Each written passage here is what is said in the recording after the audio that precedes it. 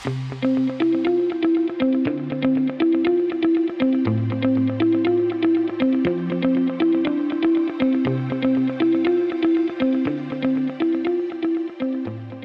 is going on, everybody? Welcome into another edition of the Daily Energy Newsbeat stand-up here on this gorgeous Tuesday, May 16th, 2023. As always, I'm your humble correspondent, Michael Tanner, coming to you from an undisclosed location here in Dallas, Texas, joined by the executive producer of the show, the purveyor of the show, and the director and publisher of the world's greatest website, EnergyNewsbeat.com, Stuart Turley. My man, how we doing today? It's a beautiful day in the neighborhood, and I've been busier than a who's gal. Lots of news going on. Yeah, we've got an absolutely packed show for you guys up. First up on the menu is Ford getting interested in hydrogen fuel vehicles. This is very interesting. Cover what Stu's been doing. Full disclosure for the sake of transparency. I drive a Ford, so you can put that down Ford at the bottom. Well, we'll see. Looks like they're interested in hydrogen fuel. Next up, Dominion eyes more natural gas plants and modular reactors. Stu couldn't go a few days without mentioning small modular nuclear reactors, so we slipped that one in there. But good for Dominion. I mean, if you're going to diversify anywhere, I would move towards this. So Stu will talk through what's going on in the Dominion. And in classic Stu fashion, when China invades Taiwan, some energy consequences. This is extremely doom and gloom, considering it starts with when. But we'll let Stu work through some of the ramifications for the Chinese invasion of Taiwan. And then finally, this is an opinion piece co-authored by Jason Hayes, 25 reasons Biden's EV goals are economically and environmentally harmful. Stu will kick it over to me. I'll quickly cover what happened in the oil markets. Oil up currently to about 71.44 as we record this here, about 620 here on the 15th. I will also quickly dive into what's going on with ONEOK. They went ahead and acquired Magellan Resources in a pretty big midstream deal worth about $18 billion. I think there's a few interesting notes of that. And then we'll let you get on here and out your way. Before we do that, guys, as always, these articles we're about to cover are courtesy of the world's greatest website, www.energynewsbeat.com, the best way for all to get all of your energy news. Stu does a great job of curating that website to make sure the top stories are there. I'm on the way home from the office. I just messaged Stu and say, hey, you got this article, this article, boom, boom, boom. They're all sitting there in my inbox. The team does a great job of also making sure the description to this podcast has all the links to the specific articles we are about to cover and timestamps. Check us out, dashboard.energynewsbeat.com, the best place for all your data and energy news combined. Get it while you still can. It's probably going behind a paywall soon, so just FYI, wait out for that. But that's about it, Stu. I'm out of breath. Where do you want to begin? Hey, let's have some fun. Let's start with some Ford. I love me some Ford. I've always been a big Ford fan, and I've been like crying since I got rid of my 250. Is Ford getting interested in hydrogen fuel vehicles? The company is planning to test a small fleet of H2 powered e-transit vans in the United Kingdom. Okay, let's go through here. The test will be conducted by a consortium led by Ford, and it will run for 3 years. Quote, Ford believes that the primary application of fuel cells could be in its largest, heaviest commercial vehicles to ensure they're emission-free while satisfying the high daily energy requirements of our customers' demand, said Tim Slater, Ford's UK chairperson, in a prepared news statement. I love this from a standpoint, Michael. This could be the bridge in the heavy trucks. Now, they said 3 years. It's going to be years before we could do it on ours. But EVs and trucks just can't handle the load. Hydrogen can if it's done. So I was pretty excited to see this. But how you produce the hydrogen is going to be the big question. Guess what it also says in here? It said Ford will be leading the consortium that includes BP. Yes. Ooh, so BP's in on probably going to be doing some of the hydrogen fuel. Right. I would say they're going to be providing some of that hydrogen, which is interesting. I think, as you mentioned, this is seen as the easiest way to go to apply, emissions-free some new emissions-free technology to the Right. long haul, the long haul trucking port. So I think again, this will be very interesting to think. I'm with you. It's going to take a lot longer than 3 years. But hey, I mean, this is what you got to give a time frame for CapEx, Stu. I'd be shocked if they did spend it all in 3 years. They're going to milk this baby for all it's worth. Well, here's the other thing. Arnold Schwarzenegger, years and years ago, before he was a governor, had his hydrogen Humvee. In his hydrogen Humvee, he went and drove up the coast to go do a movie shoot. He had hydrogen. There's no hydrogen stations. So he had two other trailers follow him with enough hydrogen to get him there. And he had to pull over and stop 7 or 8 times, but it made it. And are you ready for the price tag on that thing? It's got to be expensive. $280,000 for that Hummer that was hydrogen. And what year is that? It was like 12, 15 years ago. So that's probably what, $2.8 million today? Probably. But I loved it. I mean, $6.5 billion. And I thought it was great. It was a well done test, But anyway, all right, let's go to the next. This article, unfortunately, will not be back. What's next?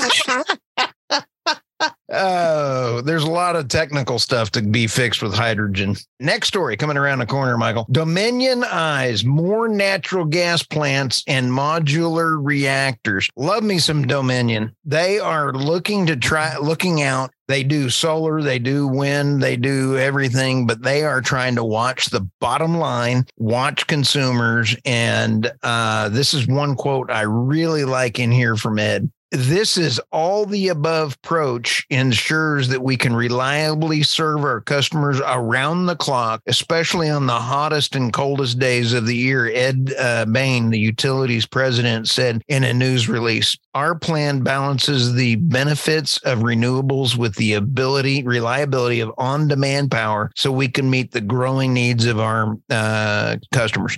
This was beautiful, Michael. I felt I was all teary-eyed when I was reading this one. I was like, oh, somebody gets a plan. Natural gas is supposed to be the bridge fuel, but it's kind of hard to be a bridge fuel when you're being banned.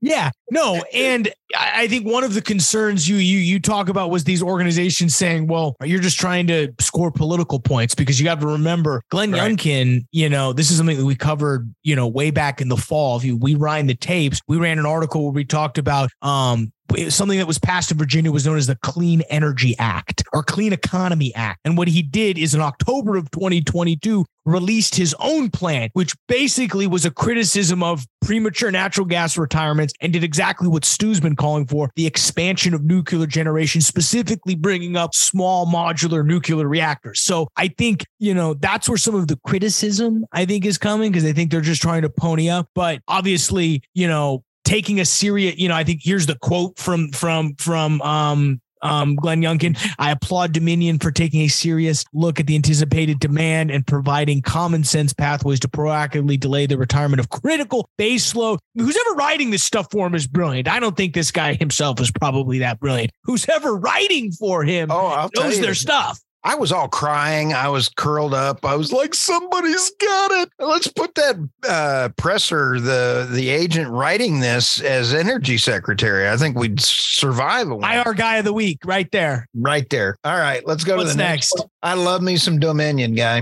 Okay, this one, I had so much fun looking at this one. When China invades Taiwan, there are some energy consequences.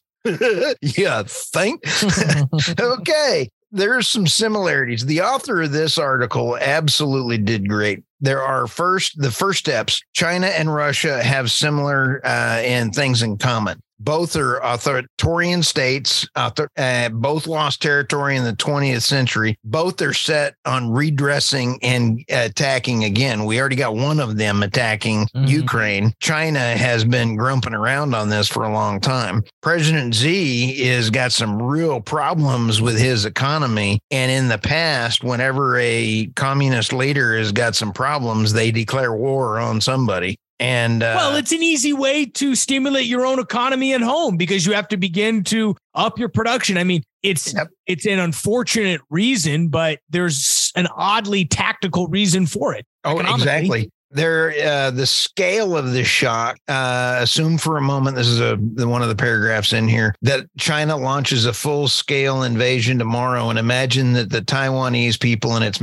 military do not surrender instantly, as the Ukrainians were supposed to do. Imagine the headlines, imagine the political response, and imagine the economic fallout. Holy smokes, think about the world's economy stopping and wondering what's going to go on. It would be even a bigger shock if the U.S. plus or minus allies retaliated militarily. There's even some more things in here. This is the energy policy challenges of Europe. Of China.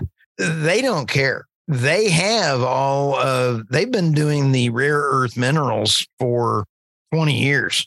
And now all of a sudden, all of our country is sitting there going, we're going to go to EVs. We got to have rare earth minerals and critical minerals. And it takes how many years, Michael? My beloved School of Mines graduate. Takes a long time to dig a hole, doesn't it? Mines are 50-year investments. I think this article points out that we've at least done a decent job of recognizing that China's a threat on this point, through the CHIPS Act. And, we've done an okay job of saying that, okay, they are a threat on this infrastructure side. We've passed the CHIPS Act. I think, where the energy policy gets dicey, specifically with when China invades Taiwan, if that's what the sentiment we're going to, it's going to be that clean energy economy. That's where the ripple effect is through. They own the critical mineral supply chain. It's going to be very hard for us to, in an instant, get lithium, nickel, copper, cobalt, of all things, to wind turbines, solar panels. Yep. And if we destroy the natural gas machine, we're not going to be able to pick that machine up. You're exactly right. And that's where it's going to hurt us, is we're going to end up with way more demand than we have in dispatchable power and are not going to be able to. So I think, this article goes on to point out the dangers of the gradualistic approach, which I think is key. We can't do death by 1,000 cuts. You got to cut the head off the snake now. And cut the head off the snake, secure our own supply chain. You can't, China's going to do what China's going to do. We got to secure our own supply chain so that when the inevitable happens, we're good to go. Oh, well said. Well said, dude. I like it. Michael Tanner, Secretary of State, 2024. I think so. You would actually. Hey, I'd vote for you. Let me call Trump. Yeah, no kidding. What's next? Okay, Speaking of EVs. Yeah, 25 reasons. Michael, we had one of our best articles was when we had 100 reasons Biden couldn't, manage energy. This one is absolutely 100 reasons Joe Biden couldn't stand up. Right. And it was funny. It went bonkers. This one is 25 reasons Biden's EV goals are economically and environmentally harmful. Everybody's just got to sit down when you go to the bathroom, print this out, and you'll have a blast reading this one. During electric capacity shortfalls or blackouts, EVs can't be charged. We all know that. Rural areas lack charging. Know that. There's some things in here that are critical. Large battery packs required to power the EVs make them 33% heavier than internal combustion engines, which means they go through people more and farther. The other thing is a Tesla caught on fire, and they had to use an additional 400 gallons of water to put it out, more than a normal fire. The other thing is, and that's in number 5, the thermal runaway. The other thing is that's not even listed in here is the amount of extra money that we're going to have to pay to repair roads. Michael, what is asphalt and cement built with? Coal. Make coal great again. Make coal great again. We gotta love this is my favorite one here. Which one? It has to do with where was it? I was just seeing it. Number 20. Child labor, hazardous working conditions, and lax environmental regulations plague the mining of critical minerals such as cobalt in countries like the Dominican Republic of Congo. Modern day slavery, folks. I mean, that's what you do if you support EVs. Oh, absolutely. In fact, this one really is applicable to you because Mama Tanner called me and said, don't harass my son about being the same size as children. So I'm going to make sure that you go out as an emissary for the United States to Congo so that they would all run to you and you could be the U.S. emissary to Congo. What do you think? It's exactly what I need. I could check out the rest, guys, because there's 25 of them. They're good. Highly recommend reading this article. Sorry, Michael. Is that all you got? It is. And God bless you. And I'm so sorry for Mama Tanner. Well, we'll go over to finance, guys. Not much to cover. Prices slightly rise on the oil side, 71.46. That's up about 1 percentage points. I think there's a couple reasons we end that losing streak. I think we've seen a little bit of demand tightening. There's some wildfires in Canada shutting in at least 300,000 BOE per day. The interesting part is they expect that fire to continue to worsen. So there could be some more knocked off. We'll make sure to keep you guys updated what's going on there in Canada. Alberta, the one place that we love in Canada, we love Alberta. So if you're listening to us from there, stay strong. Let us know how we can help. I think it'll be interesting to see what happens. Dollar was fairly flat today. I think obviously, with this fire, we'll probably see prices continue to rise over the week. It seems like these planned OPEC cuts are also going to impact. We've got, Third Bridge analyst Peter McNally, just as an FYI, don't name your research company Third Bridge like that. That makes it seem like, fourth take analyst. Like this is our fourth go around, whatever. So Peter McNally, this is your third rate Third Bridge analyst. Take for what it's worth. I'm sorry. I'm sure he's a good guy. The OPEC cuts are likely to have a greater impact as we move through the summer, as previous attempts to balance the markets were offset by seasonal weakness and the release of strategic reserves. Take that for what it's worth.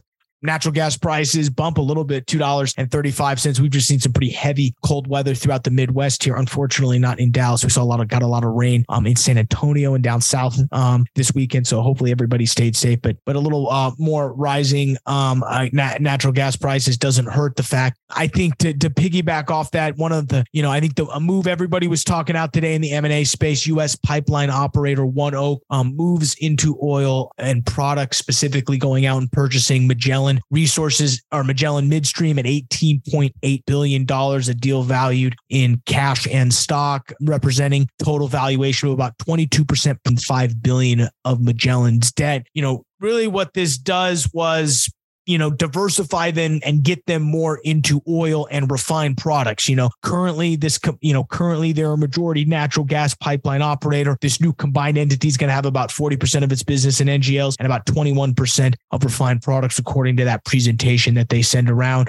Quote from ONEOK CEO, the combination of ONEOK and Magellan will create a diversified North American midstream infrastructure company with predominantly fee-based earnings, strong balance sheet, and significant financial flexibility. That's Pierce H. Norton II, who's going to go ahead and head up that combined companies. I mean, they get a decent amount. I was just trying to look up there. They've got like a couple 100,000, or I don't even want to say, feet of pipeline. They're going to become one of the bigger players. Magellan has a decent reputation in the business. They expect this deal to go ahead and close at the end of the quarter. Goldman Sachs, for what it's worth, was a lead financial advisor. So, they're bullish on natural gas. Of course, they're hiring Goldman Sachs. I mean, of course, ONEOK's using Goldman Sachs, a natural gas. Of course, it all makes sense now.